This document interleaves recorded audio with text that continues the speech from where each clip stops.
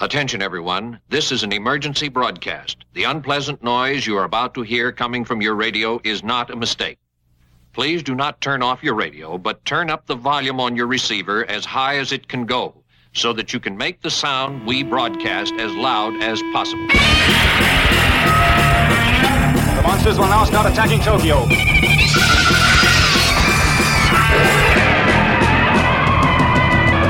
You may wish to deny it, but your eyes tell you it's true.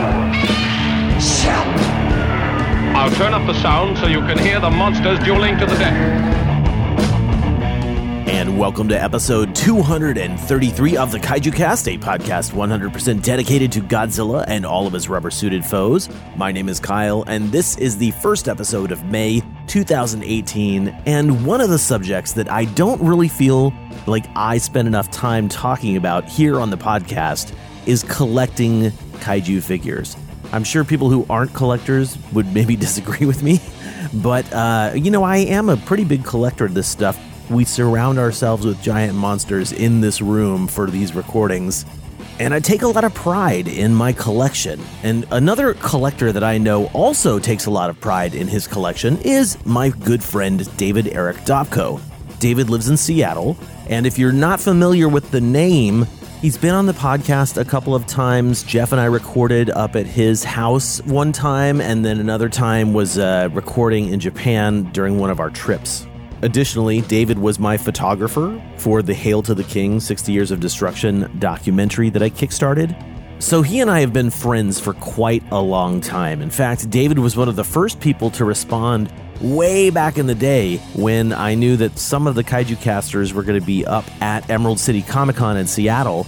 And I basically put out a call and said, does anybody want to, get together for like dinner or something like that? And David responded, and that's how I met him.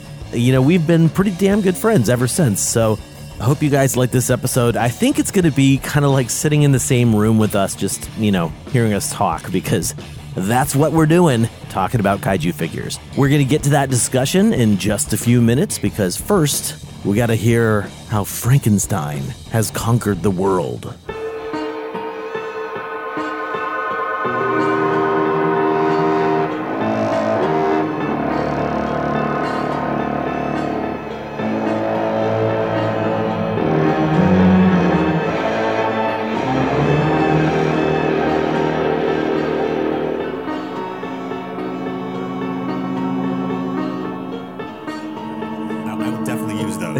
I think we're probably literally going to fade in from this. So okay, right. Here at my studio, we have Mr. David Dobko.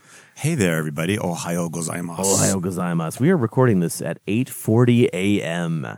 Sunday morning. We're having ourselves a little morning coffee and a little NPR-style kaiju talk. Absolutely. And Kyle was thoughtful enough to go to Uwajimaya, which is a Japanese grocery store, and buy us black sesame dorayaki, which is just cool AF.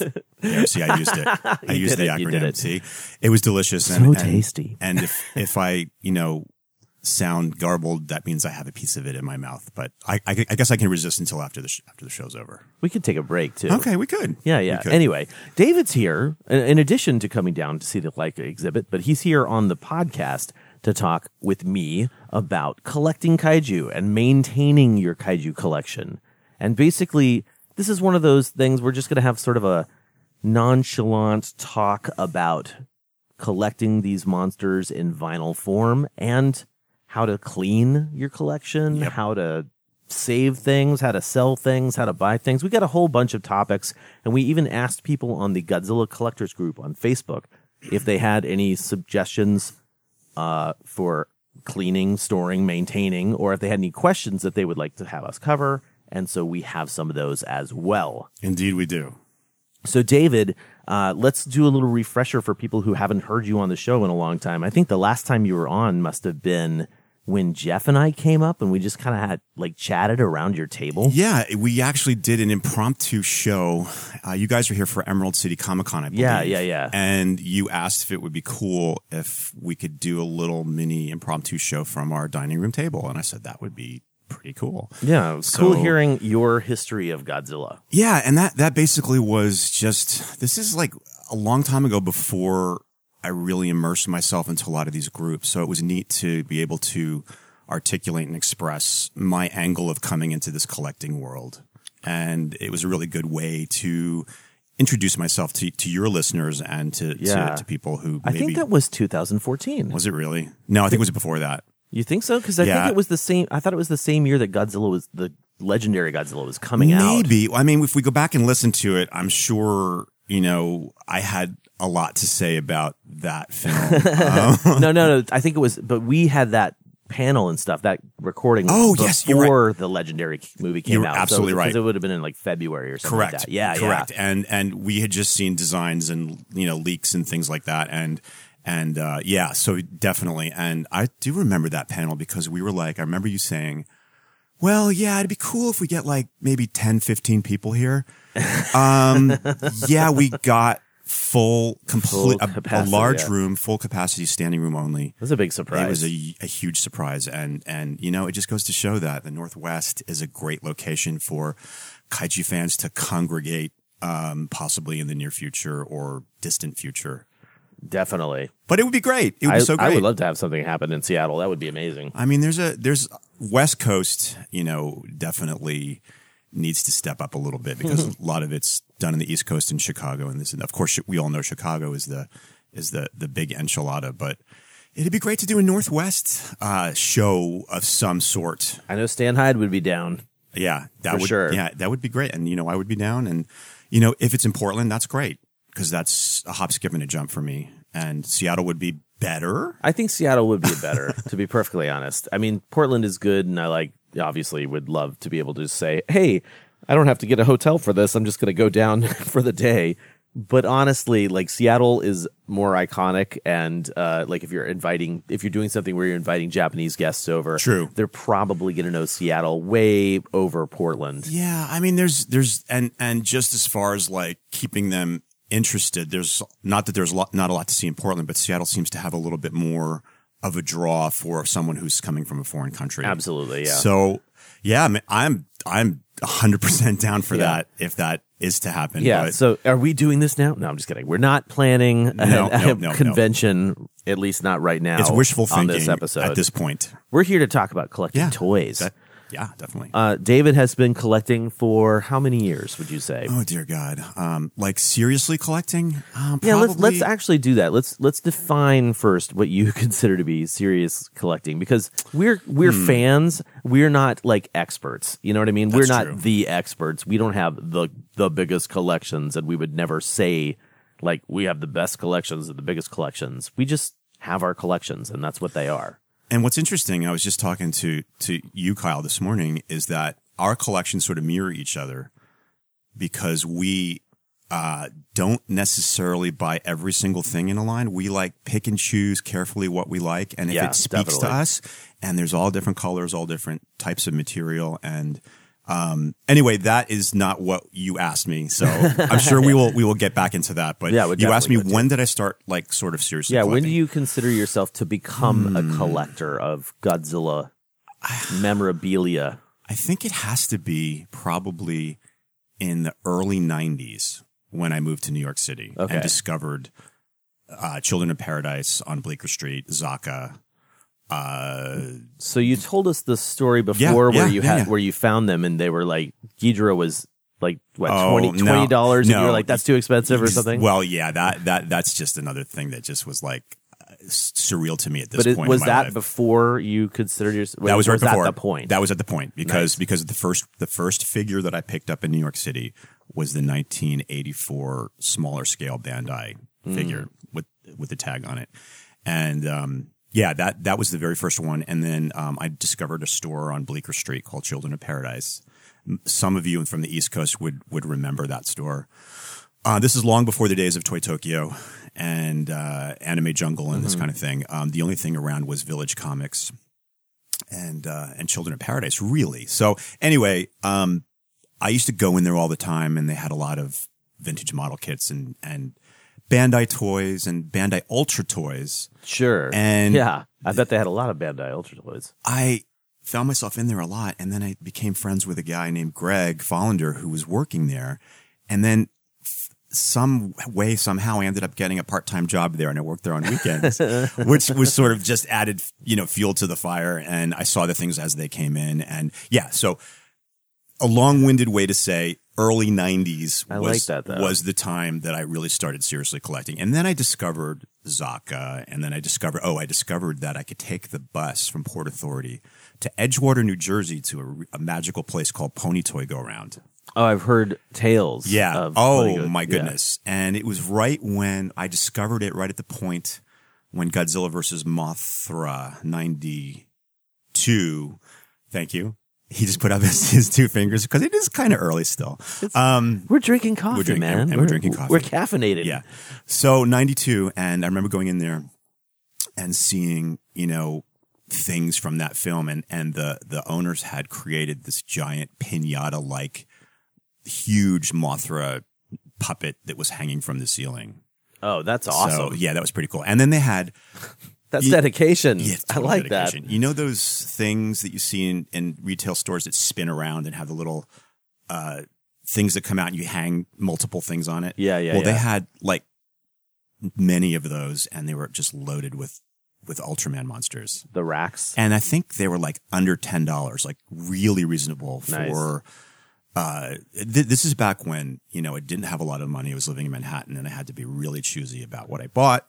And basically the money from the part-time job was put towards my collection. That's impressive, man. Yeah.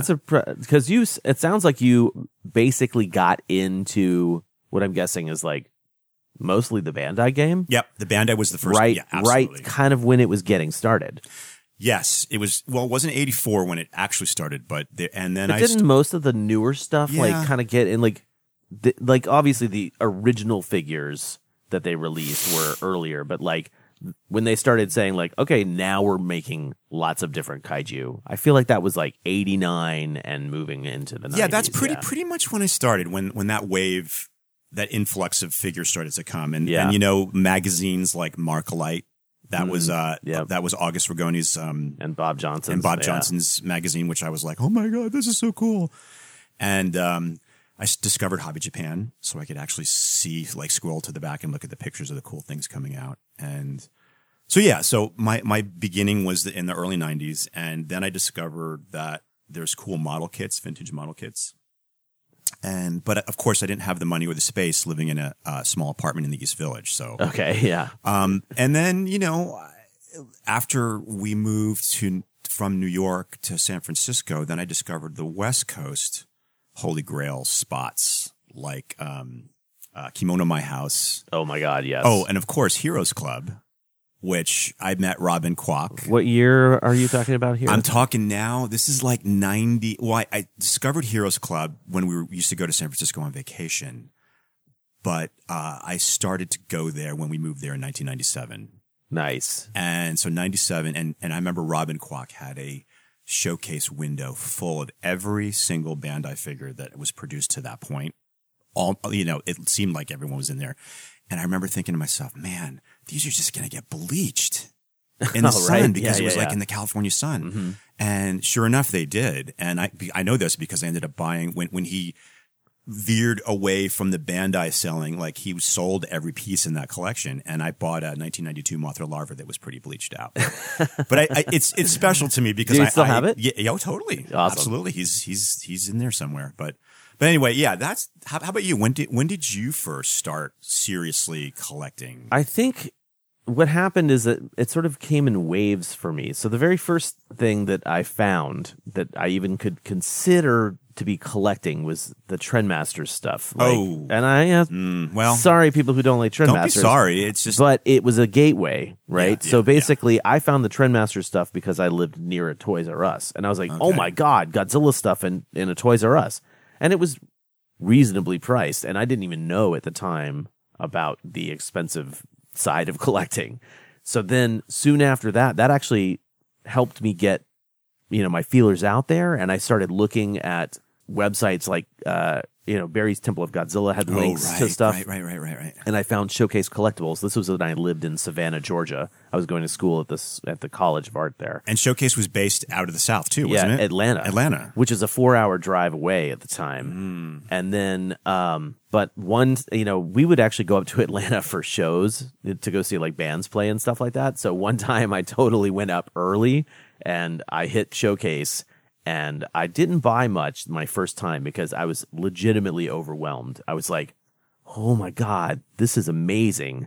I bought the big 1991 Godzilla from Bandai. Yes. And the baby Godzilla at some point. So this would have been like 1995 probably. Yeah, that sounds about right. Okay, so 95 is when I started getting my first pieces, but I took a big break. I didn't get anything for a while. And then I moved to Portland in 96, and there was nothing here locally. Not really. Actually, I shouldn't say that, because if Mark Peterson from Dr. Tongues is listening, he'd be like, what are you talking about? This guy named Mark Peterson had a shop called Dr. Tongues House of 3D Collectibles. And I think I remember he was online too, and basically he had this shop that had all sorts of vintage stuff in it. And so he had like the Rodan that I completely remember going, oh my God, how much is that? And then saying, I'm sorry, I wasted your time here.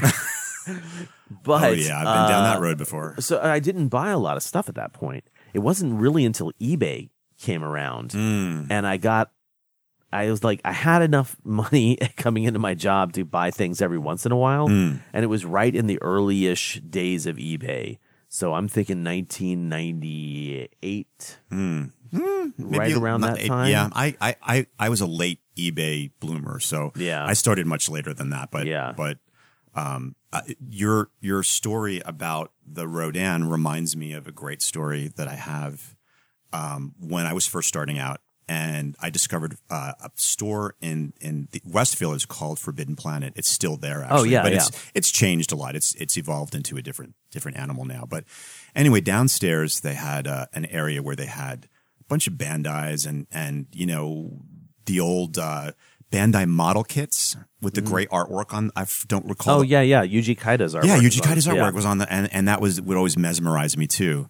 So anyway, long story short, I would notice when I would go in there that they had a great Monster Series King Ghidorah hanging from the ceiling. Oh, cool. And have I ever told you the story? Now that's the one that had the brittle wings? Yes. Yeah. It was the Fragile Wing Ghidorah, but it looked, I didn't know that at the time. So I saw it there and I knew that I didn't have the resources to pay for it at the time, but I would still ask, oh yeah, is that for sale? And they're like, no, dude, that's the owner's. That's not for sale. And I think I'd ask like every other time, like a different person, just to keep it in the back of my mind. And I never actually got a concrete price, how much it was, because it wasn't for sale. And then one day I went in there, and wouldn't you know it was gone. And I said, hey, what happened to that big Ghidorah hanging there? Oh, dude, we sold that. I'm like, what? What do you mean? Not that I could have bought it anyway, but the fact that somebody bought it, I guess somebody had a deep pockets or wrote a big check or something. Good timing, maybe. It was gone. So yeah, and that actually happened to me with the memorial box section, the memorial box set that had like all of the Godzillas. The first 95 one. No, the later one. Oh, the okay. 2004 one. The smaller scale ones. We did eventually get a couple of stores that would carry some vinyl stuff, and there was a store that had mostly like the urban vinyl, little tiny, Kid Robot kind of things. Yes. And then they had the actual box up in the corner. And I was like, dude, how much is that? And the guy was like, oh, the owner doesn't want to sell that. And then, yes, totally. One day I walked in and it was just gone. And I didn't even ask them. I was just so irate. I just like left the store. Yeah, man. I mean, it's not that we were actually going to buy it, but it's just like the fact that they kept telling us no, and then it's gone one day. Yeah. Because this is back when, I was living in New York. I could not have afforded that Ghidorah. I mean, how much do you think they would have sold it for? Definitely over $200, I think. Okay. I mean, and I remember even before I moved to New York, I was still going into the village and walking and looking in shop windows, and they had a great Monster Series 64 in the window. The reissue, not the original one, the reissue, the 88 reissue. Okay. Right. And I remember I did go in and I asked, this is before I even moved to the city, how much is it? And they said it was $200. And I'm like, oh my God, that's so much money. Wow. But I saved and I saved and I saved, and I skimped on groceries that weekend. I think I had like top ramen for like a couple extra days. And I did scrape up $200. You made the ramen sacrifice. I did. Yeah. I did. I scraped up the money and I bought it, and I carried it home on the PATH train. And the looks that I got, because that box is long. It's long and rectangular. Yeah. And I guess it's about like 4 feet long. That the box, it's Oh, big. gosh. And the looks, I was sort of like embarrassed a little bit, because it's like, what, you got a big dinosaur in there? That kind of thing. Yeah. And I'm like, yeah, that's Godzilla. That's my dinosaur. That's my dinosaur. That's my dinosaur. But I schlepped it back on the PATH train, and then I transferred it Newark to New Jersey Transit, and I took it all the way back to Cranford. And that was my first. I think that was my first big like, oh my God, I have to save up for a purchase. That's interesting. What would be mine? Something that. So basically, I want to say that my collection didn't have anything that was over $140 for a long time. That's kind of a random price. So here's why I say that. So the Yamato no Orochi, right? Orochi, the 8-headed dragon guy up there. Yes. I really wanted that really badly. And I was already starting to collect the other guys from that set, right? So that there's the sun knight guy and the bird, the phoenix, and the lava guy and the ocean monster. Anyway, that guy was like, it was just solid. Somebody was selling him on eBay for $140, and that was, I think, the deal. I got him for that price, and at the exact same time, I don't know what the hell was wrong with me, I bought my Mechanicon figure for $140. So that was like peak Bandai pricing a lot. Definitely, in a sense. Definitely. I think it probably went up a little bit afterwards, but like, yeah, now I'm about to sell that Bandai Mechanicon figure for $40, less than I paid for it. But whatever, it's all good. He gave me many years of enjoyment. Yeah, it's so funny that the things that we were like initially after, and we now have them, in our collections. Yeah. Like the ones that, see, back in the day, you have to do a lot of footwork. You have to like get up and go to the shops, because this is before cell phones, before the internet really exploded. I used to look on Toy Shop magazine. Do you remember Toy Shop? No. Okay, maybe it was an East Coast thing. It was a No. big. I can't even describe it. It was like a poorly done publication that had articles about buying and selling toys.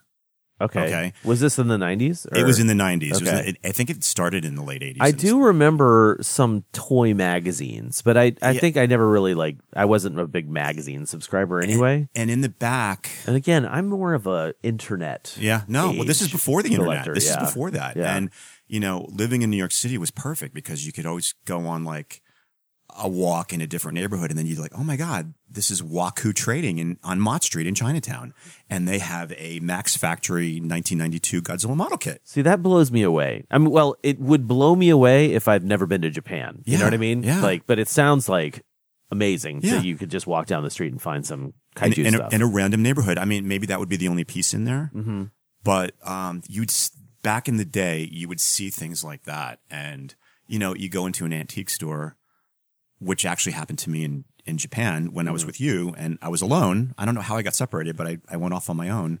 And this is a collecting story, so it relates to our topic. So my 50th birthday, as many of you know, a group of us went to Japan, and it was one of the best experiences of my life. That was our 2015. 2015, trip. Yeah. yes. You can figure out how old I am by that. So long story short, I had a couple of things in mind to pick up in Japan, and they were actually vintage, because up to that point, I didn't really have anything that was vintage. Mm-hmm. So I went to the usual suspects, Mandarake and the other showcase shops in Broadway Nakano Mall, and they didn't really have anything. They had tons of Ultra Kaiju, but they didn't really have a lot of the Godzilla bull marks. Mm-hmm. And I think I needed to have handpicked from Japan my first vintage pieces. And so Kyle and Keith and Rich were off. I don't know where they were, but I'd wandered around the corner to a section of the mall that isn't really like concentrated with toy shops. It's not in the main drag. No, not in the main Broadway drag. Mall, right, yeah. And I found myself in there, and in the showcase, amongst other just like Japanese collectibles, not toys per se, they had two Bullmark Godzillas with the red eyes. And they looked so good, I wasn't sure whether they were the reissues or the originals. And then I asked the gentleman to open the case, please, in my, best Japanese. And he did, and he handed them to me. And I still, upon first inspection, I still couldn't really tell whether they were real. Not real, whether they were vintage or a reissue. Mm-hmm. And which brings us to one of the topics that one of the people one asked. Of the questions. Jordan asked, what has the better smell, new vinyl or vintage vinyl? I'm going to say both, but for very different reasons. But anyway, getting back to this story. So I had it in my hand. He stepped away for a moment, and then I said, I think if I smell this, I'll know. And I put it up to my nose and I smelled it. I'm like, yeah, this is definitely vintage. Because I remember back when I lived in San Francisco in the Bay Area, I went to Mike Johnson's house once. I was lucky enough to see his incredible collection. And he had an area of his collection that had a lot of concentration of vintage figures. And it had that smell, that old classic vinyl vintage smell. I'm like, that is the same smell that I'm smelling on this figure. Nice. And then I'm like, and then I did ask the man as well if it's reissue or vintage, and he told me definitely vintage, and the price was extremely great. So I picked it up, and that was my first vintage piece that I handpicked from an antique shop in Japan by myself. Nice. And I came back out with the bag. They're like, what'd you get? I'm like, look what I got. It's what I was after. That's awesome. And then my second piece, this is real quick addendum to this. We were in another toy shop. I don't recall the name. Osaka? No, it was in Nakano Broadway. It was a Okay. teeny little place. Anyway, I went in there. Only two of us could go in at a time because it was so tiny. Oh, that one. Yeah, that one. I don't know the name of that one. I don't know the name of that but one yeah. either. Oh my gosh. But yeah, I had to take we my- all have to leave our bags outside. Yes, because the backpack would have knocked over like a shelf. So I'm in there, and they had the medium-sized Popey figure, Godzilla figure. And I thought that was pretty cool, too. This is before I actually got the Bullmark. And I asked if there was two side by side. One was in okay condition. One was a really good condition, which I also thought was a reproduction. And he showed me both, and he goes, you have a choice. Do you want the beautiful one, or do you want the one that's more valuable?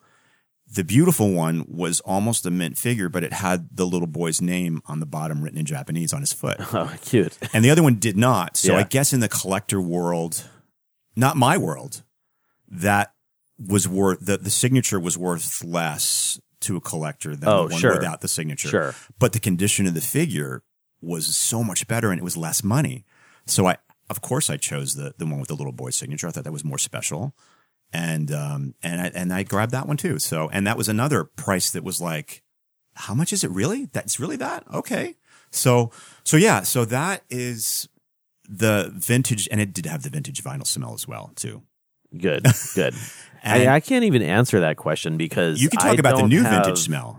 Yeah, but I mean, the new vintage smell. The new. Oh wait, that's sort of a total oxymoron, new isn't vinyl it? Smell. Yeah. I don't know. I mean, new vinyl smell to me is. I mean, it all kind of smells like poison, basically. That's yeah, not something you should be sticking your nose and sniffing. It is. Rich ESO, but the smell of vinyl is lovely, especially in the morning. Okay, isn't that a line from, or a sort of thinly veiled line from Apocalypse Now? Yeah. Okay, good one. Yeah, Apocalypse Meow. But the anyway, let's actually do another question real quick. Yes. Because Rich actually asked, since I brought him up, are there any certain figures that you guys have sold that you wish you didn't, but then eventually you got them back?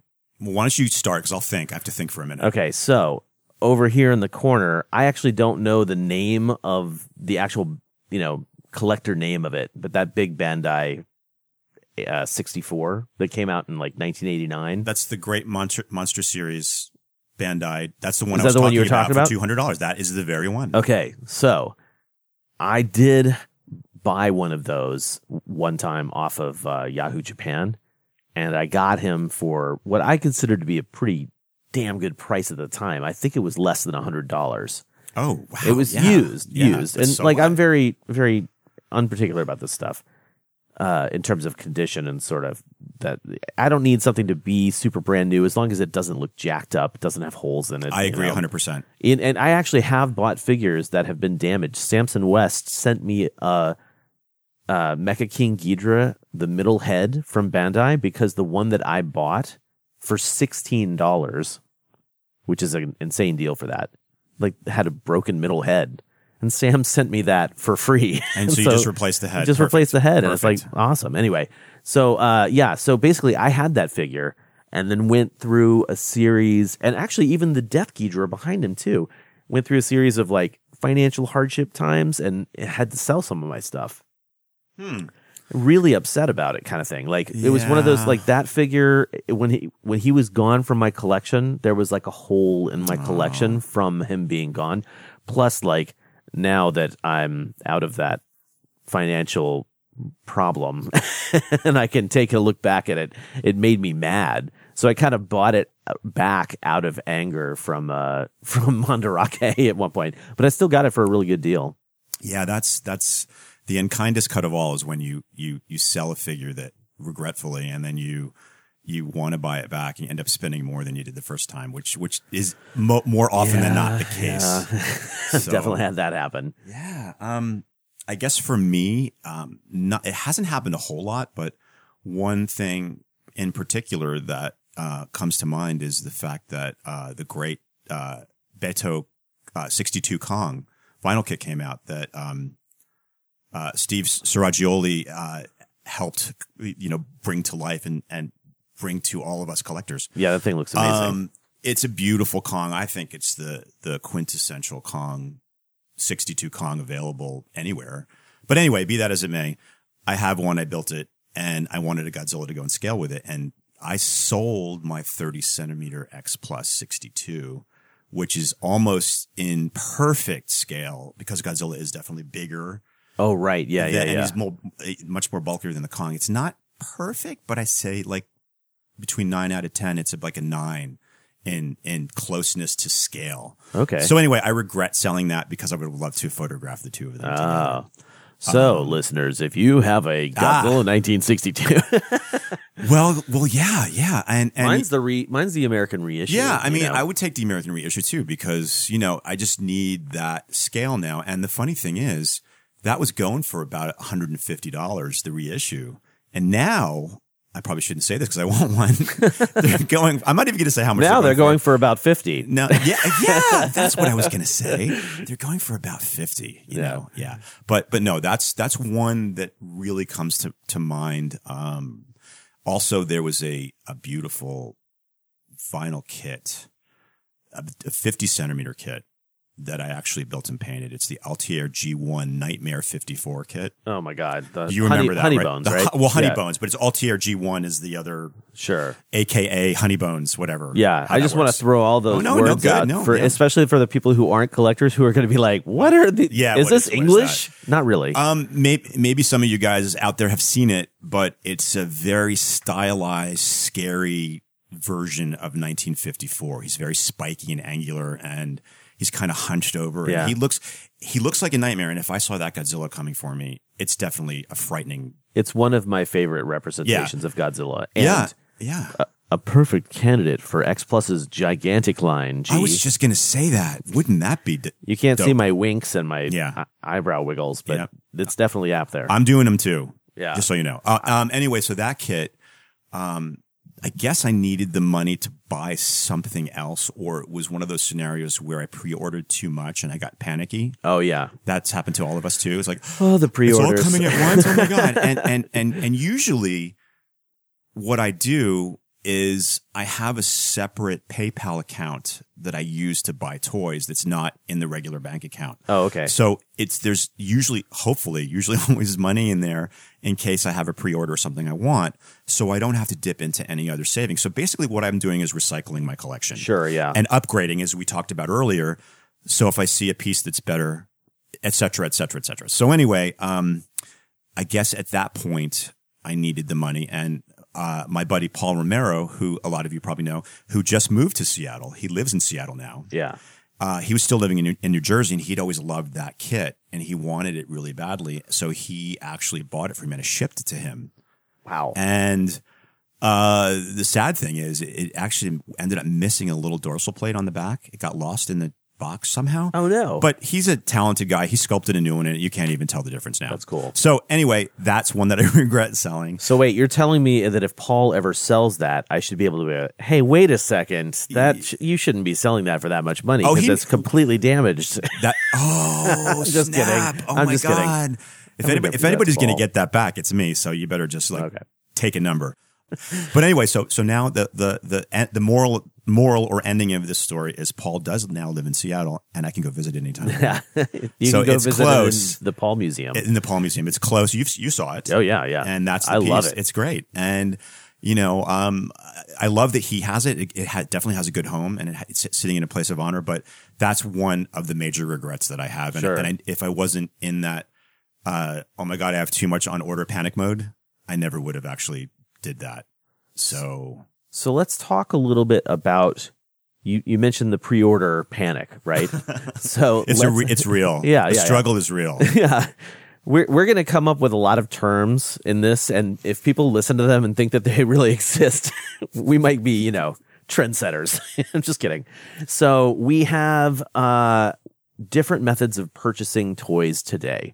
One of the questions we had, I think, alluded to, is it easier to buy toys today than previously? I think we both would answer absolutely it is easier to buy kaiju figures. The state of kaiju collecting is like crazy today. Emphatically, yes. There's so much out there, and it's so accessible, which I think is amazing. It's a really good thing. And after we finish this, I want to also talk about how people feel about reissues in their collection and if that's a pro or a con. Sure. So with the amount of stuff that comes out today from Japan and then gets imported to America through the comic stores, you could walk into a comic store and get a Marmot figure today. That's amazing to me, right?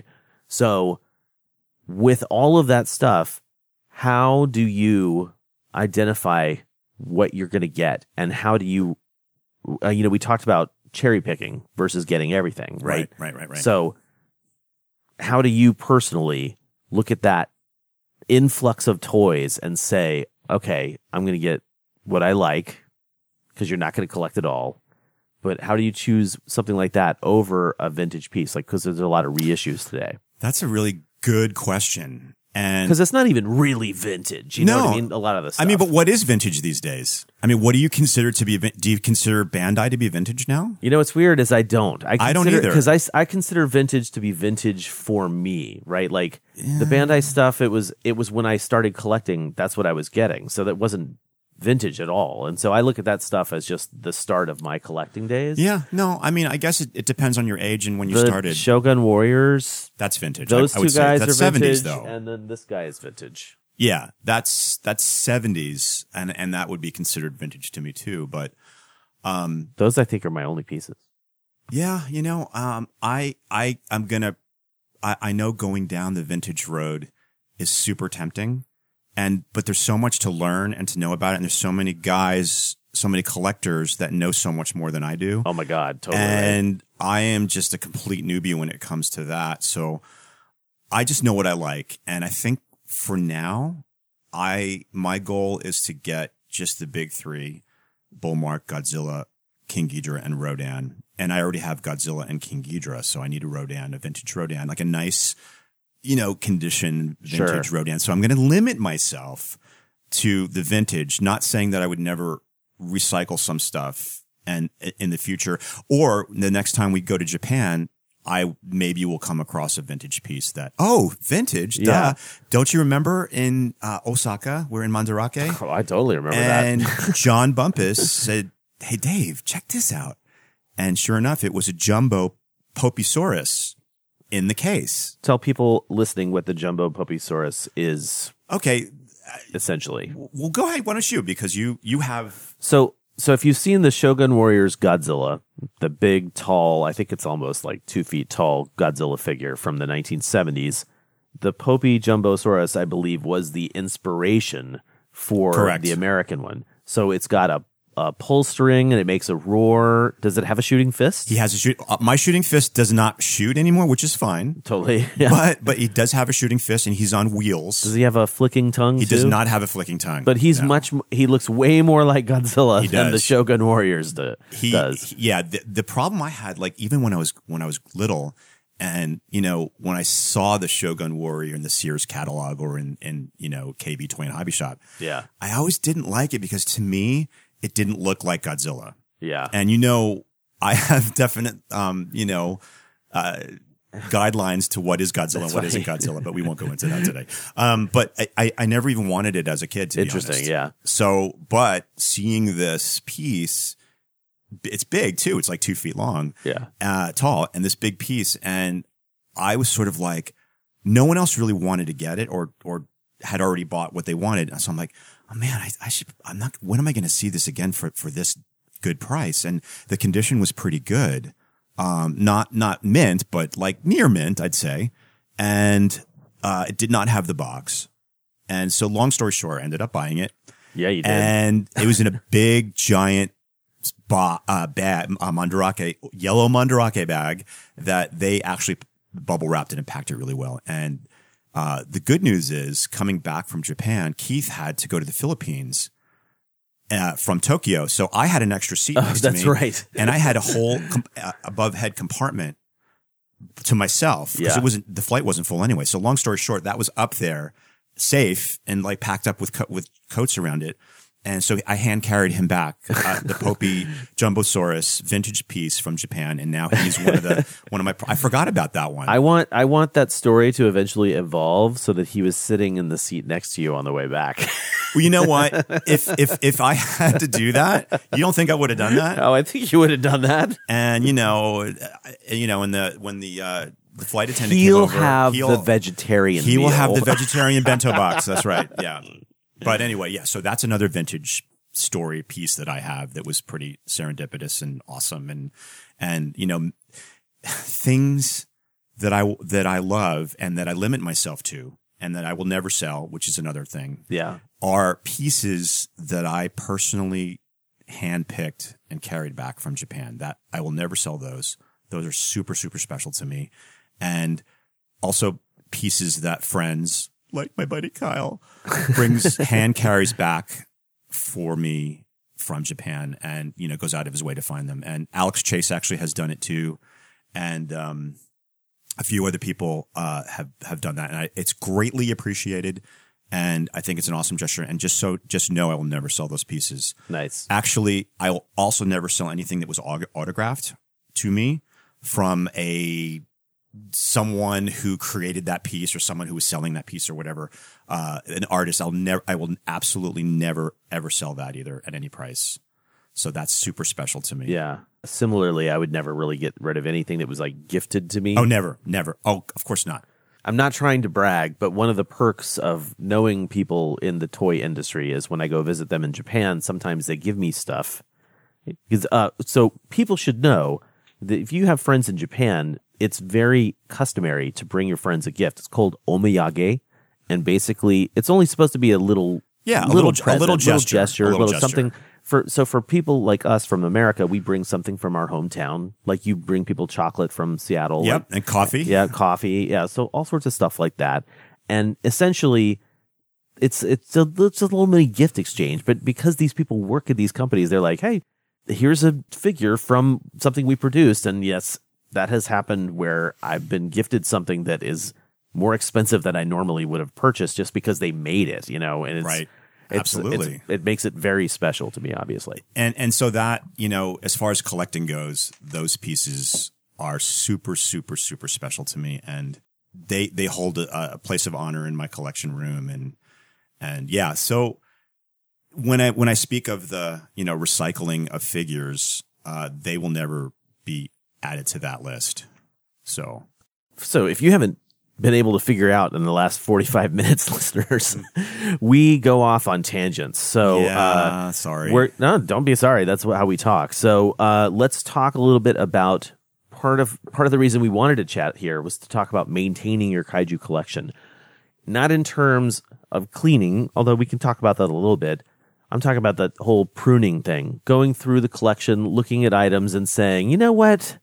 I've had you for long enough, or I'm going to upgrade, right? Yeah. So I mentioned earlier that I'm going to sell a Mechanicon from Bandai. That's because I got the Billiken kit.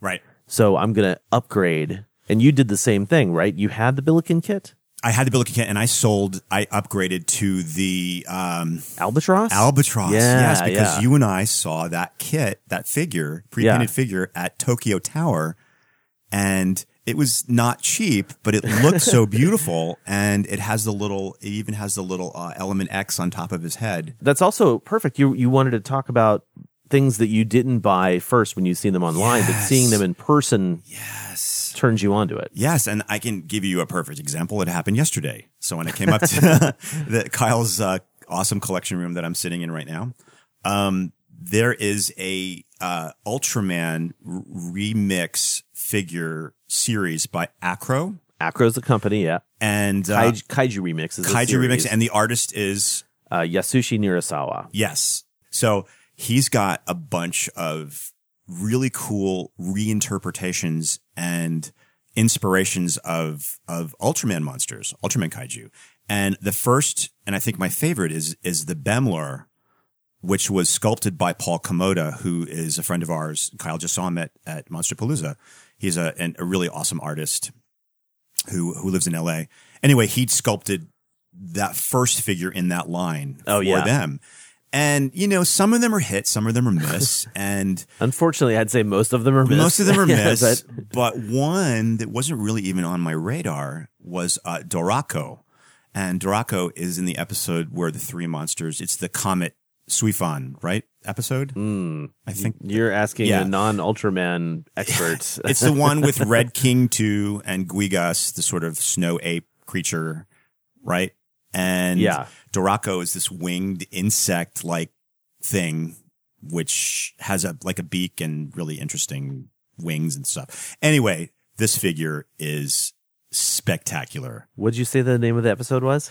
The Comet Suifan? Yeah, Mystery Comet Typhoon. Nice. Suifan, right? That's the name of the comet. No, that's the name of the episode. Oh, okay. Yeah. Yeah, it's the one where the comet comes too close to the Earth, and Red King swallows the bombs, and they're trying to find the bombs. And anyway, the monster that fights Red King is Dorako 1. Dorako shows up again in the Geronimon episode towards the end of the series. But anyway, this one, it's not only big, it's stylized, it's beautiful, and it's purpley and glittery. It's fabulous. It's fabulous. It is fabulous. It is undeniably outstanding. And again, like something that I maybe I've seen a picture of it on the internet or in a magazine, but seeing it in person and holding it, now I really kind of want it. Dude, when I opened the box for that thing, I think I literally just said, whoa. It was so much different just visually in person. And I had seen color photos online, but nothing is, I mean, you have to get a really good photo in really good light to see all of that glittery paint. And there's one more, and then I'll let you go. I asked you to pick up a Jiras and Ultraman set from Monsterpalooza from the M1 table. Right. And I knew I wanted it. It looked good. Sure. It looked interesting. M1 always does a fantastic job. But when I got here yesterday, mine's still in the bag. I can't really tell, but I looked at Kyle's. The paint nuances of this figure are just out of this world. And the detail that's on there, it's like, even though I already knew I wanted it, I didn't know I wanted it that much. And I didn't know it was going to end up being one of my favorite pieces by them. Awesome. So again, thank you so much for getting it. Totally welcome. And thank you, easy to be honest, Nishimura's for creating it. Absolutely. And anyway, we love those M1s. Love those M1s. We love them. So how about you? What do you think is yours? Man, I gotta say, oh, I know what it was. Something Gigon, wasn't it? Oh, a Gigan years figure? ago when you came to my house. Well, the Gigan. I think the Gigan figure I already kind of wanted. Okay. It was Gorosaurus. When I saw your X Plus Gorosaurus figure, I knew it was something. It was like it. I wasn't even on the fence. I was like, I knew the Gorosaurus figure existed. Yeah, this was very early in my X Plus life too. Yeah. This was years ago. But I came up and saw your Gorosaurus, and it was something about the sculpt of the face and the creation of the eyes. You know, sometimes X Plus figures have these just beautiful eyes. I was like sold, and luckily at the time I went back to my home, logged into like Hobby Search, and got him for $90 at the time. That's perfect. I was very lucky. It was at the end of its life cycle. That's perfect. Yeah. Anyway, so what about selling the stuff that you buy? Like, how do you go through and cherry pick something, and like, how do you determine if something has had its time and it's time to go, if it's not an upgrade? Well, there's a lot of factors that are involved in that. One of them is, we all have a lot of good friends who are collectors as well. Mm-hmm. If there's a piece that's even remotely on the fence that I like, but someone like, I don't know, James Hartman, for example, oh my God, I really want that figure. That's a beautiful figure. It's my holy grail. I really want it. That would be a motivation for me to actually sell that piece. Interesting, yeah. And what makes that hard, though, and I'm sure a lot of you have faced this situation too, is, you could probably sell it for a lot more on eBay, but I'd rather sell it to a friend for a reasonable price and have it go to a good home and just, maybe get like a little bit more than I paid for it, but nothing obscene. Yeah. And I always think that, when you're fair in your dealings, your toy karma goes up. Yeah, we've talked about toy karma a lot. And this relates to this conversation. And if you're fair and honest and straightforward with what you buy and what you sell, I think good things will come your way. And so far, I've been pretty lucky. I mean, I'm not lucky with Gashapon vending machines, but we all know how that goes. Yeah, those are a crapshoot. Yeah, but yeah. So toy karma for sure. Yeah, like what you put out there, like you're gonna sort of get it back in a sense. And I completely buy into this. Like I have had what I consider to be really great toy karma in my life. You do. And I think that the fact that someone loves that piece and you're not totally in love with it, that's a motivating factor too. Yeah. Like, okay, you can have it. It's time. You can have this in your collection. I mean, John Bumpus did that to me with the Gargantuas. Yeah. The Gargantuas with the actors' M1s, heads. yeah. The M1s. He actually was able to get them at G-Fest. There was a very limited amount, and he knew that I loved them, and they're one of my favorite figures. And then when Nakajima passed, it was even more special to me. So one day he's like, you know what? I think it's time for you to have them. And he didn't upsell them, which he could have probably got a lot of money elsewhere. But he did. He sold them for me what he paid for them. That's awesome. So, that's a motivating factor for a lot of us who are friends too, to do that. If that makes any sense. I think it makes lots of sense. But let's actually answer another question. Sure. Let's go from the bottom of the list. Sam West asked, what is a figure or collectible of any kind that each of you owns but the other does not that you'd one day hope to acquire? What do you mean each of us? Like you and I? Is there something in your collection that I'm like, damn, I would like one of those? Or is there something in like you said, the Duraco, but that's like a new piece. Yeah, that's not something you'd have to fight. I'm going to have to find. scan around the room because I didn't know this question was. It's actually a very good question. You can go first. Yeah, I'm not I will sure. go first. I'm going to scan around the room. Okay, so everybody should know that David has been a wonderful / horrible influence on me because it's because of his collection that I have something like the Toy Graph diver sets, which are kind of hot right now. Yeah, they're really hot right now. But it's like literally that is something that I saw at David's house and then said, "Oh, I need to have that." Literally his collection introduced me to the Toy Graph stuff. But in your collection right now, you have some pretty amazing glow figures. Yeah, I'm definitely addicted to the glowies. Yeah, I think if I felt like I needed to go down that road, I would probably have to pick one of the glow figures and like target that online, be like, okay, now I'm going to find that 64 glow. I think I know what you don't know you want it, but you do. The Gigabrain Glow Ghidra, I think, would be something that you would. That's pretty. That's pretty. It's pretty impressive too. Okay, here's where the logistics stuff comes in. I'm going to say no because it's so big. You can say no because it's not going anywhere. It's not going anywhere. But I'm just saying no in terms of right. because that's one of those things that factors into what do I buy? Yes. Size. I already have a Gigabrain Ghidra, and he's huge. You do. But he takes up so much space that I would never want to put a second one on that shelf. That's true. And also, in terms of cherry picking and selling things, man, Tangent City, right? That's one of the things that I look for is like, I have that shelf now where I've spaced everything out and I want everything to be a bit breathable. And like, I look at that stuff up there and I say, what fits, what doesn't, like what visually doesn't belong up there. Absolutely. And you guys can't see this obviously, but Kyle has his collection sort of color coordinated, which is a really interesting way to do it. Like it sort of fades into like blacks fade into reds, fade into greens. And it's really, and the fact that his point about the displayability and the breathability of the figures, as it were, is something that I'm faced with now because my shelves are not as open as his, and I have like 4 deep, and you can't really see what I've got. In the back, right? So eventually, I'm trying. It's so hard because I'm at the point now where I almost love everything.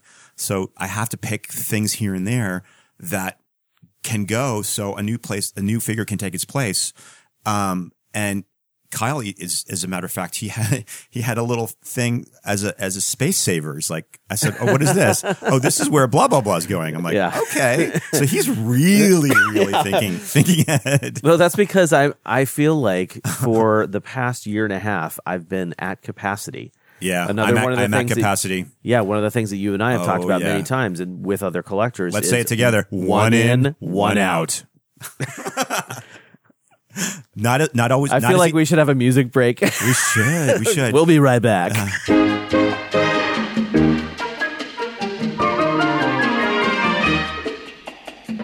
ヤシのいっぱいある島にクロンボ親子が住んでいた。パパはルンバでママがマンボでその子がこんがにちびぼんご。いずれも真っ黒裸んぼ。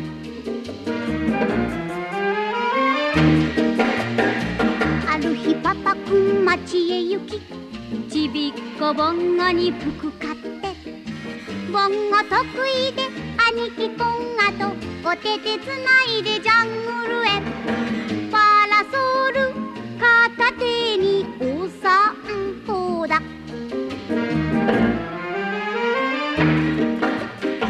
そこへ大きな口開けたワニくん出てきてちょいと待てぼんご震えてこんがをかばい洋服あがましゅかしゃまがましゅワニさん命はお助けだ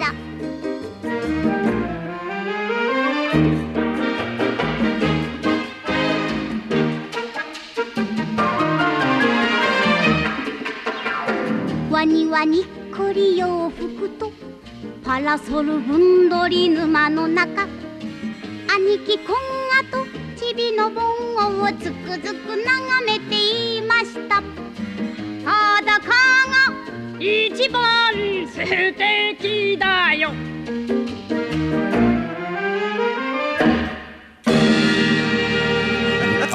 It sounds logical and simple, but it's not as easy as it sounds. No, and a lot of times what happens is I say one in, one out, and that means one comes in and one comes off of the collection and into a corner where it's supposed to be sold, but then it sits there for months and I don't sell it. It's not one in, one off. It's one in, one out. I break the rules. And again, a situation that arises is one in, one out is great, except for what's coming in is a lot bigger than the one that's going out. That's so then true. You're like, okay, that just made less space.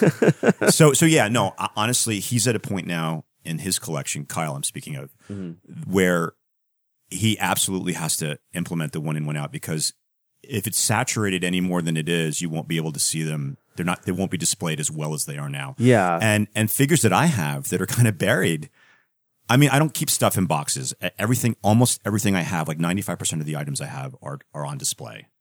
And, but Kyle's are logically organized, and they are, they're, you can see almost every piece, and it's inspirational to me because I need to do that. And, you know, at one point I had more stuff in here. You know, I had Hellboy stuff, I had Spawn figures, right. I had superhero stuff, and like just obviously as I continued to buy more Godzilla toys, because let's be honest, the onslaught is not finished. They keep coming. They keep coming over. As I keep doing that, stuff starts getting edged out, or stuff's kept getting more packed in together. Yeah. And eventually I was like, you know what? This superhero stuff, I love the superhero stuff, but it doesn't belong. Yeah. I'm getting it out of this room. And then slowly the superhero stuff was gone. And then the Spawn stuff was gone. And then I know the Spawn is a superhero as well. And then the Hellboy stuff was gone. And the Star Wars stuff was gone. And now this room is nothing but kaiju. It's much more focused. And because it was able to spread out a little bit, that's why I feel like I have to do that one in, one out thing. No, it's not even like an issue. It's not even like a question anymore.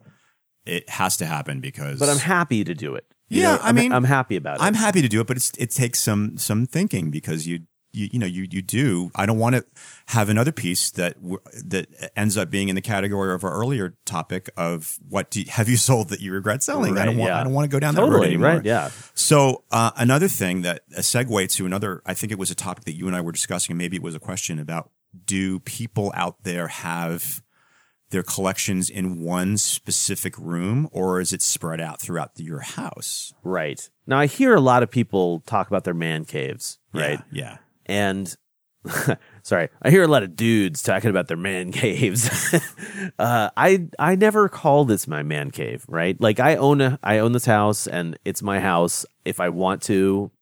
First up, my girlfriend is awesome, and she has no cares at all if I wanted to put something downstairs. There's a couple of vinyl pieces around the house, but for the most part, I keep it here in this room. Yeah, you do. Me too. And that's for a couple of reasons. One is because I spent a lot of time curating this collection, literally curating it now to make it more visually pleasing. That's a good way to put it. Curating is an appropriate term to what you and I do, and I'm sure a lot of people out there do, your collections. And that encompasses everything we're talking about is falls under the category of the collection being curated, as it were. Yeah, so having it all in one room does a few things for me. One, when I'm sitting here recording the podcast, it's inspiring to people who are on the podcast. Definitely. As well as to me. You're literally surrounded by the subject matter. Yeah, absolutely. Additionally, having it all in one room means that when somebody walks into my house, if they have not seen the collection room,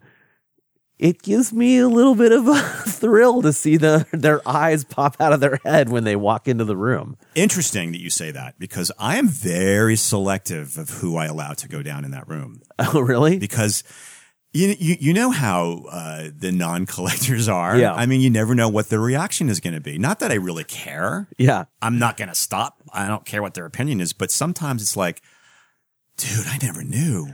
Where did this come from? What are all these dinosaurs? It's like, oh, God, let's go. Well, keep in mind, I host the podcast. That's here, true, so. but I don't. But remember Chelsea? So I have a friend who lives in Osaka who runs a bar in Osaka. Yes. She came to visit. I remember that when bar. When she walked in this room, her eyes popped out of her head, and she turned to Lady Kyle. She goes, "Are you okay with him buying all these things?" And Lady Kyle says, "I don't care. It's not my money. That's his deal." Yeah, no. But she's totally cool with it, my girlfriend, Lady Kyle. I'd say most people have a positive reaction to it, but there are some who have this look of shock on their face, and it's like, it's funny to see how some people absolutely love it. I got to bring my kids in here. Yeah. I'm like, no, you don't. Yeah. No, I mean, but having it all in one space. No.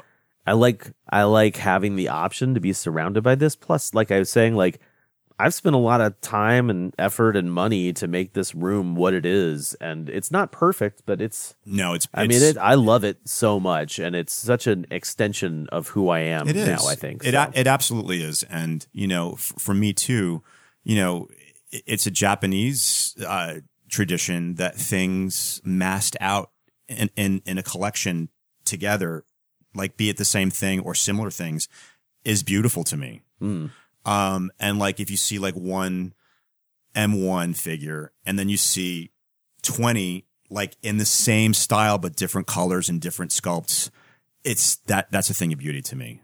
My eye goes to it immediately. I love that. But which is a small segue, and I know we're taking up a lot of time, but when I lived in San Francisco, when I first discovered eBay, I was working on Fillmore Street in a store called Smith & Hawken. I did visual display for them. Anyway, I had bought a vinyl, I think it was a Marmot Vinyl Paradise, something or other. Okay. From a guy named Brian Flynn, who I didn't know at the time, who ended up opening Super 7, which is one of my favorite stores in San Francisco. Oh, nice. And anyway, long story short, Super 7. He's like, I noticed you live in San Francisco and you work on Fillmore Street, right? I live in the Lower Haight. Why don't you just come pick it up and I won't ship it to you? Nice. And I'm like, okay, I'm down. So I met him at his apartment when he lived in Lower Haight, and he brought me upstairs, and he had a beautiful collection of vintage, of vinyl and new and old mixed together.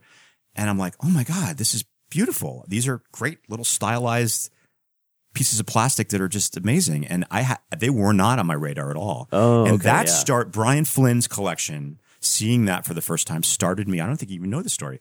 Started me on my vinyl, soft vinyl, love for that stuff. So that was the first piece I got, which is pretty interesting. That's awesome. And then I got to know Brian, and then like I hung out with him at his store, Super 7, and now he's got Super 7s in several different cities too, in California. Oh, really? Yeah. Oh, yeah. The store in Japantown in San Francisco moved to Haight. Right. I think Upper I've been Haight to that now. one. Yeah, that's on Upper Haight. And he's got a beautiful, really big Godzilla versus Megalon poster with Jet Jaguar. It's an Italian poster. Yeah, It's yeah. beautiful. I have a photo of me doing this. Me too. I have that same photo of me. Isn't that funny? But no, it's not necessarily as focused on Godzilla collectibles as it was when I was living there around Godzilla's 40th anniversary, right? It was 40th or the one that had the big celebration at the Castro Theater. Oh no, that was the 50th. 50th. Yeah. So I have the magazine that they released that year for that. Yeah. And I would work, when they would do shows at the convention center in San Francisco, I'd go and help out Super 7 and that kind of thing. And I was pretty much there every Friday and see what the guy knew. But anyway, that was the inspiration of seeing Brian Flynn's vinyl collection was what got me started on it. I didn't have anything until then. I had Bandai, but not the stylized vintage, not vintage, the M1 Marmot stuff. Stylized, colorized vinyl. Bingo. Sofubi. So you mentioned earlier seeing Mike Johnson's collection. Listeners who don't know Mike Johnson, he's like one of the modern day dealers. He has connections in Japan, and if you're ever on like the X Plus group on Facebook or the Godzilla Collector group on Facebook, I'm sure many others, you'll see people bring up his name every once in a while, but he's been a collector for a really long time. So you've seen his collection, you've seen Brian Flynn's collection. Have you ever seen any other like just amazing vintage or just like crazy awesome collections? Forget about the vintage thing. I mean, if it's vintage, that's great, but it doesn't have to be a vintage collection. Paul's collection was really good. Paul's collection's great. Paul has a lot of really, his tastes are kind of all over the place, but he likes a lot of realistic figures. Like he's got X Plus, he's got a lot. He's into the model kits too. He's got quite a few model kits. Paul's collection pre 2018. Correct. Yeah. Pre 2018. Yeah. He had to sell a bunch of stuff, but I still haven't seen Rich Isso's collection, which I'm sure I've seen it online, but I've never sat in that room. I'm sure that's pretty impressive with all those X Plus around you. Whose else have I seen? Here, I'll take a stab. So this is not actually somebody that I'm going to remember their name, which kind of sucks, but the guy who runs that toy store in Saitama that I went to go visit, he has his vintage collection on display Oh, no way. in glass cases, and basically it's in the store. So you are walking down aisles of figures that you can buy, and then the next aisle has Figures these that you glass can't buy cases of that his you can't collection. buy. But it's like several of these big glass cases, and they are Fantastic. well lit. They are vintage AF. There you go. It was really, I mean, it wasn't inspiring because I still don't really have the desire to buy like super old vintage stuff. Right. But just being able to see the sheer number of stuff that he has on Yeah, display. I can and imagine. he's able to do it at his store, obviously, because, oh my you God, know, what a perfect scenario Yeah. for someone. so cool. I actually, Mark Nagata, who Oh, cool. I was lucky enough to go to his apartment, and he has a huge Ultraman collection, vintage, new, old, whatever. And he actually lends it out. It was at the San Francisco airport on display for a that time. was so beautiful. And that's Mark I got to Nagata. see that. I didn't see it at the airport, but I saw it in his house. Somewhere I have video footage of all that. Oh my God. That's Wow. That's one of cool. my many video projects that has sort of ebbed off to the wayside. Max Toy Company is what Correct. Mark Nagata That's right. runs for That's the right. listeners out there. He does. And his Ultraman collection, he's been collecting since he was a little boy. And he's got some pieces in there that just blew my mind, you know, and again, uber focused, uber displayed extremely well and curated with care and just completely amazing. So that was another beautiful inspirational collection that I got to see. I did get to see James Hartman's Desugoji collection. That's and, cool. And he doesn't have a huge collection, but he's super focused on his Desugojis, and he has some now that collectors would die for. Like seeing them all massed out together in a line. He's got more since I saw them last. Oh, really? Oh yeah. And Okay, so for the listeners out there, James is our friend. He's in some of these collector groups with us, but he decided to really focus on the Marmot Monster Heaven Burning Godzilla, not the one with the open mouth, but the closed mouth specifically. I know he has some of the Howlers, which is with the open mouth. Yeah, one's that's sort of an extension of his collection, but the most part are those. So imagine like the same figure, but just colored crazily through like how many, like 20 plus. He's got, I don't know what his color number is variations now, but glowing, sparkling, you know, monochrome. One that looks like infrared. Yeah, you know, it's just really amazing. All the different ways that they've been able to sell this figure to us chumps. Yeah. So this though. goes perfectly with our conversation this morning. Is that's his focus and his collection. He focuses on one specific item, and that's a kind of a cool way to go too. Because I think when you see them all together, that transcends just being toys. It's now art to me. Yeah, I've seen a couple of other people online do that too. Yeah. Specifically with the Burning Godzillas. And weren't you thinking of doing it with the GMKs? I was, you know, I don't know. You sort of talked me out of it. I didn't think talk there were, you out of it. I didn't think there were so many variations. There's more than you think. We'll see. There's more than you think. I considered doing it with the Gigan one too, but the problem with the Marmot Monster Heaven Gigan is there's really only like 3 or 4 colorations that I like. True. That's true. And then they produce some really ugly ones, and I don't want those in my collection because I have a narrowed down collection. I'm filtering things and, like I said, curating it. Yeah, no, but again, it's nice to point out a collector who's active in the collecting world these days, like James, who doesn't necessarily do a lot of the other stuff. He's sort of now gotten into stuff that he likes, like a few X Plus pieces here and there, but his main focus are those Desugojis. Yeah, I've seen him try things out, right? Like, I'll buy this, and then later he just actually, I'm pretty sure I bought my King Kong versus Godzilla X Plus Godzilla from him. Oh, well, there you go. See, back in the day. It's one of those things where, oh my God, how could I forget this? I'm sitting next to it now. The perfect example of something that I didn't know I wanted until I saw it in person is when you and I were in Japan. Oh, yes. And Ikebukuro at the Godzilla 60th anniversary show, which had the Toho's collection of pieces, artifacts from the films, mostly the Showa films, believe it or not. And if that wasn't mind-blowing enough, at the end of it, there's an area that sort of melds in with the museum display that's actually things to buy. Yeah, right before the gift shop. So anyway, we're walking through the end, and I'm looking at it, and I think I was with Brandon, right, at the time? Okay. I don't know if you were even with me at the time. Okay. You may have still been filming in the back. And Brandon and I walked through, and the 1995 X Plus burning gigantic figure, which was one of their first. I think it was the second one, right? Yeah, it was the second gigantic, yeah. and it was like basically about to be released right when we were there. Right. It yeah. was about to be released in the States. And when I saw the photos of it, I'm like, it's uber stylized. It's the head's a little small and this and that. And then I saw a giant 95 figure in a case, which was at the end of the display area. Mm-hmm. And I'm like, oh my God, what is this? This is beautiful.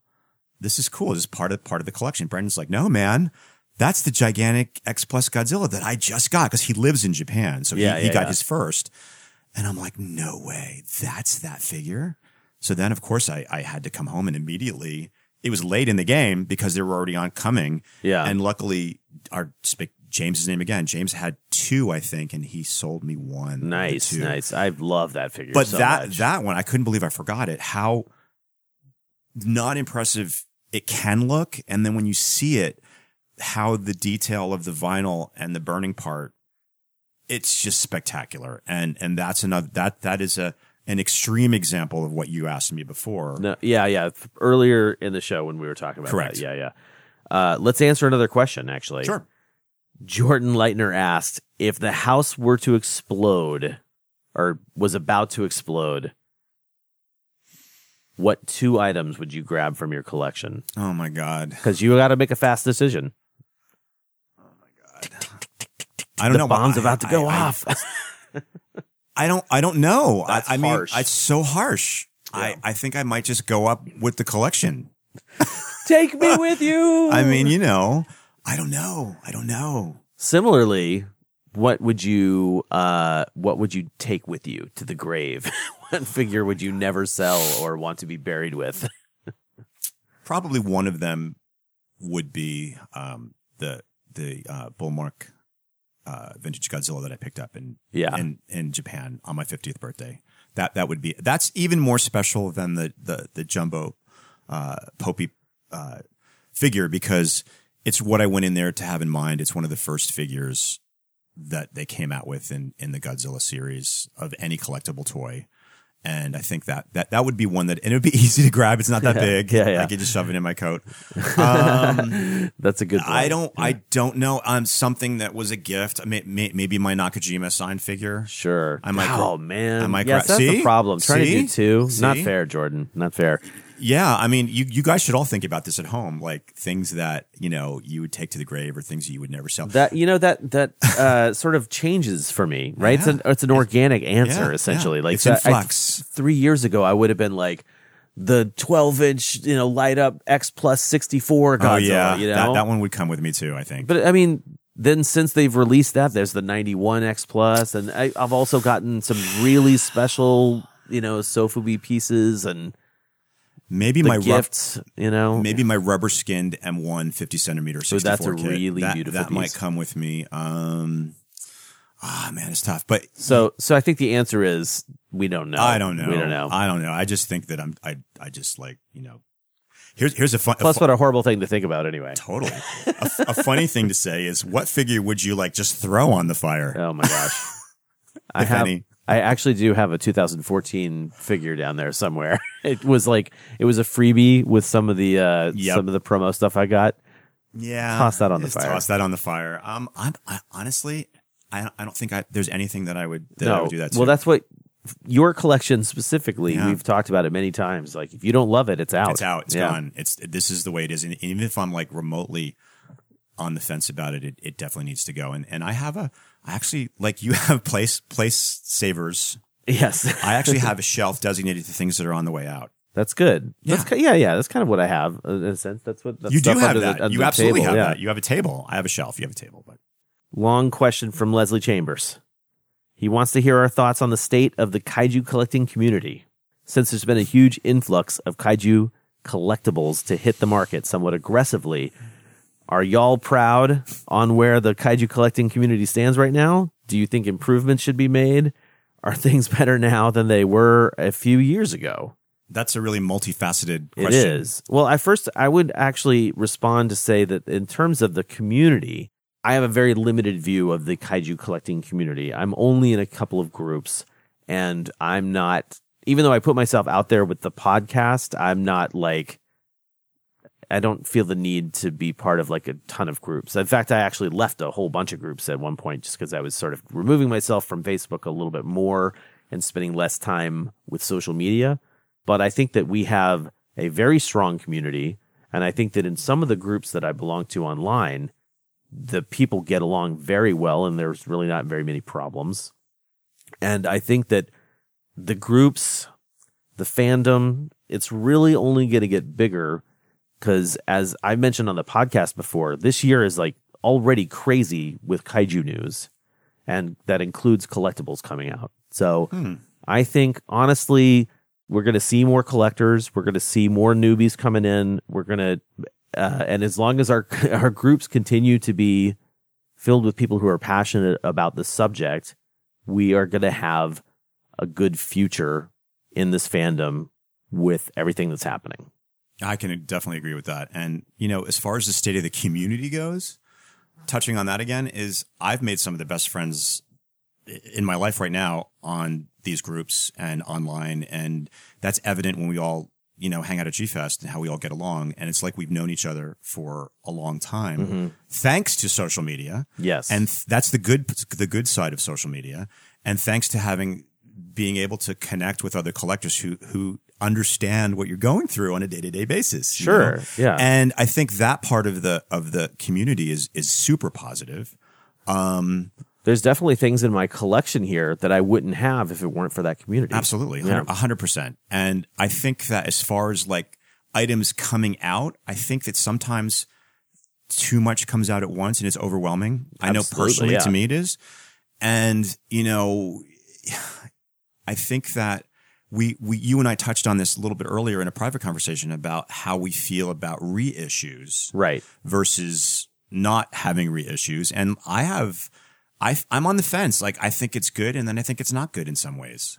Yeah, I think. Well, I don't really, and I think you're kind of like this too. We don't really collect for the value. No, not at all. But what I'm saying is, if you find yourself in the situation where one of the things that has been reissued and you paid a lot of money for is on the chopping block, then you're like, oh man, I'm only going to get that. In that sense, yeah. I'm not buying it to make a profit, but if I do need to get rid of it, I want to get it at least as much as I paid for it. Do you know? Does that make sense? Yeah. So in that respect, sometimes you get screwed a little bit on reissues because the oversaturation. True. I love the fact that if myself or some of my friends missed a piece, they have the opportunity to get it again. Yes, at a fair price. The quality is usually about the same. Sometimes it's a little not as great as the original, but sometimes it's better. Yeah, I don't think I've ever had an issue where I felt like the reissue of X was not as good as the original. You remember issue. the Mechagodzilla the leg was a little wonky. The 30 centimeter Mechagodzilla? The 30 centimeter okay. one on all the reissues, and the Gargantua paint job was a little off too. Sure, but I had never seen the original release of those. See, I'd seen both, but no, I think for the most part. Again, the evidence is G-Fest, how the community is strong and we all look out for each other. It's a small community, so we don't, we kind of call out nonsense when we see it. And again, that goes back to the fair, toy karma thing. And, that's all. I'd say a good majority of the collectible community has that same feeling as we do. Right? Yeah, I completely agree with that for sure. I'm looking here and see if we have any other questions that I want to get answered. I think we've answered most of them, except for the ones from Sean and Richard. Oh, wait, what was Sean's question again? The microwavable? No, not microwavable, oh, yeah. Sorry. Please do a segment on dishwasher-safe vinyls. So that's like, so we're going to list all the dishwasher-safe vinyls right now. Well, what I was going to suggest is Sean can put his vintage bull marks in the dishwasher and give us feedback, and then we can like put it out there. Yeah. So just make sure you film it with your little computer phone. When you put your priceless vintage pieces in the dishwasher, let us know how they come out. Yeah. Squeaky clean or paintless. No, I would say no. I would never stick vinyl in dishwasher. Never. Sean, I'm surprised at you. Never. No. Just a soft bristle toothbrush and a little bit of light dishwashing liquid and a little basin of warm water does the trick for me. Okay, so jumping over to the serious track, is that how you? What do you clean mostly like that? Luckily for me, the room that I have my collectibles in doesn't get a lot of dust. Oh yeah, but certain figures lend themselves to getting dustier than others. Okay, so once in a while, I'll put a figure that I'm featuring it for a photograph in the light box. I'm like, oh god, that's a little dusty. Yeah. So I just get a basin out and put warm water and a little light dishwashing liquid, and I take a very soft bristle toothbrush, just lightly do it. And then just pat it dry with a towel, and that seems to do the trick. Model kits are a little more precarious when it comes to cleaning them, especially like resin vinyl, because the dust kind of gets in the little scales and things. That they're a little bit more difficult to nuanced to clean. But as I said, I've been lucky that room doesn't get dusty that often. Sure, yeah. I think for me, the way I clean my vinyl figures is I just basically, if they have tags and I am keeping the tags on them, it'll take a lot of effort, but I will put a plastic bag around the tag, tape around the bag. Oh my. And I will actually rinse it in the shower. Oh wow, okay. So I'll waterproof the tag and rinse the vinyl in the shower. And I'm not submerging it, but basically just to get the dust off. And then I let it drip dry. Mm-hmm. I might pat dry it a little bit. That's what I do. Yeah. In terms of dusting the collection, because I literally just did this earlier today, I have the Detolf glass shelves from IKEA, and I can't remember what these cubbies are, but basically they're sort of like cubby holes when you were a kid. Yeah. But they're tall. They're they're great. 16, right? Yeah, 16 cubbies per one. They're about 5 feet tall. And what ends up happening is I will get a folding table, I'll bring it upstairs, and I'll take everything off one of the shelves, dust the shelf, wash the figures, dry the figures, put them back, and that's just like the cycle. I go shelf by shelf by shelf until it's clean, basically. Yeah. As a companion to this podcast, I shot an extensive series of photographs in Kyle's collection and the Kaiju Cast room, and so look forward. I hope you will all look forward to checking those out in the near future. You know what we should totally do? In addition to posting those, I would absolutely love to have you collect photos of your own collection. Okay. So that people can sort of see how yours is interesting, how they mirror each other and how they're different. Done. I think and that's we'll brilliant. include a link in the show notes to that. I think that can be a possibility. So I guess it will be a little bit not so near future, but soon, soon. And then you'll be able to see what the grandeur that I'm sitting in right now. And it's intoxicating and awesome. But yeah, no, that's a great idea. But it's long overdue that Kyle's collection gets shown to everybody who hasn't been lucky enough to see it. Well, thank you for taking pictures, man. You're very welcome. You know, it's always a chore and I hate doing it. It's drudgery. So, you know, there's one thing David hates is photography. I hate it. It's terrible. It's lame. But no. So yeah, I'm looking forward to showing you guys those. Awesome. You know what? That actually sounds like a good place for us to wrap up. Yeah. Do you think? I think. Or is there any other things you really want to cover? We need to go get food. I think Keith is pretty hungry downstairs right now. He's probably like, are they still talking? Yeah. He should not be surprised that we are still talking about giant monsters. And I bet he ate all the dorayaki that's sitting on the table. Well, he's welcome to it, to be perfectly honest. All right. Yeah. No, it's been a pleasure. And thank you all for the questions that you raised for us to answer. And I hope we touched on some of those and this was helpful to you guys. Yeah, and listeners, if you're not a big collector and you were confused by any of this or want to know any more about it, there are groups on Facebook that will include links in the show notes too, so you can check out those groups at your leisure. Absolutely. And I'd say in general, the collector groups are fairly welcoming to new people. I would say that would be true. Yeah, just don't showcase your Treadmaster stuff in your first post. That's what I would say. Anyway, we'll see you for the next episode. Thanks again, everybody. Cheers. Jamata.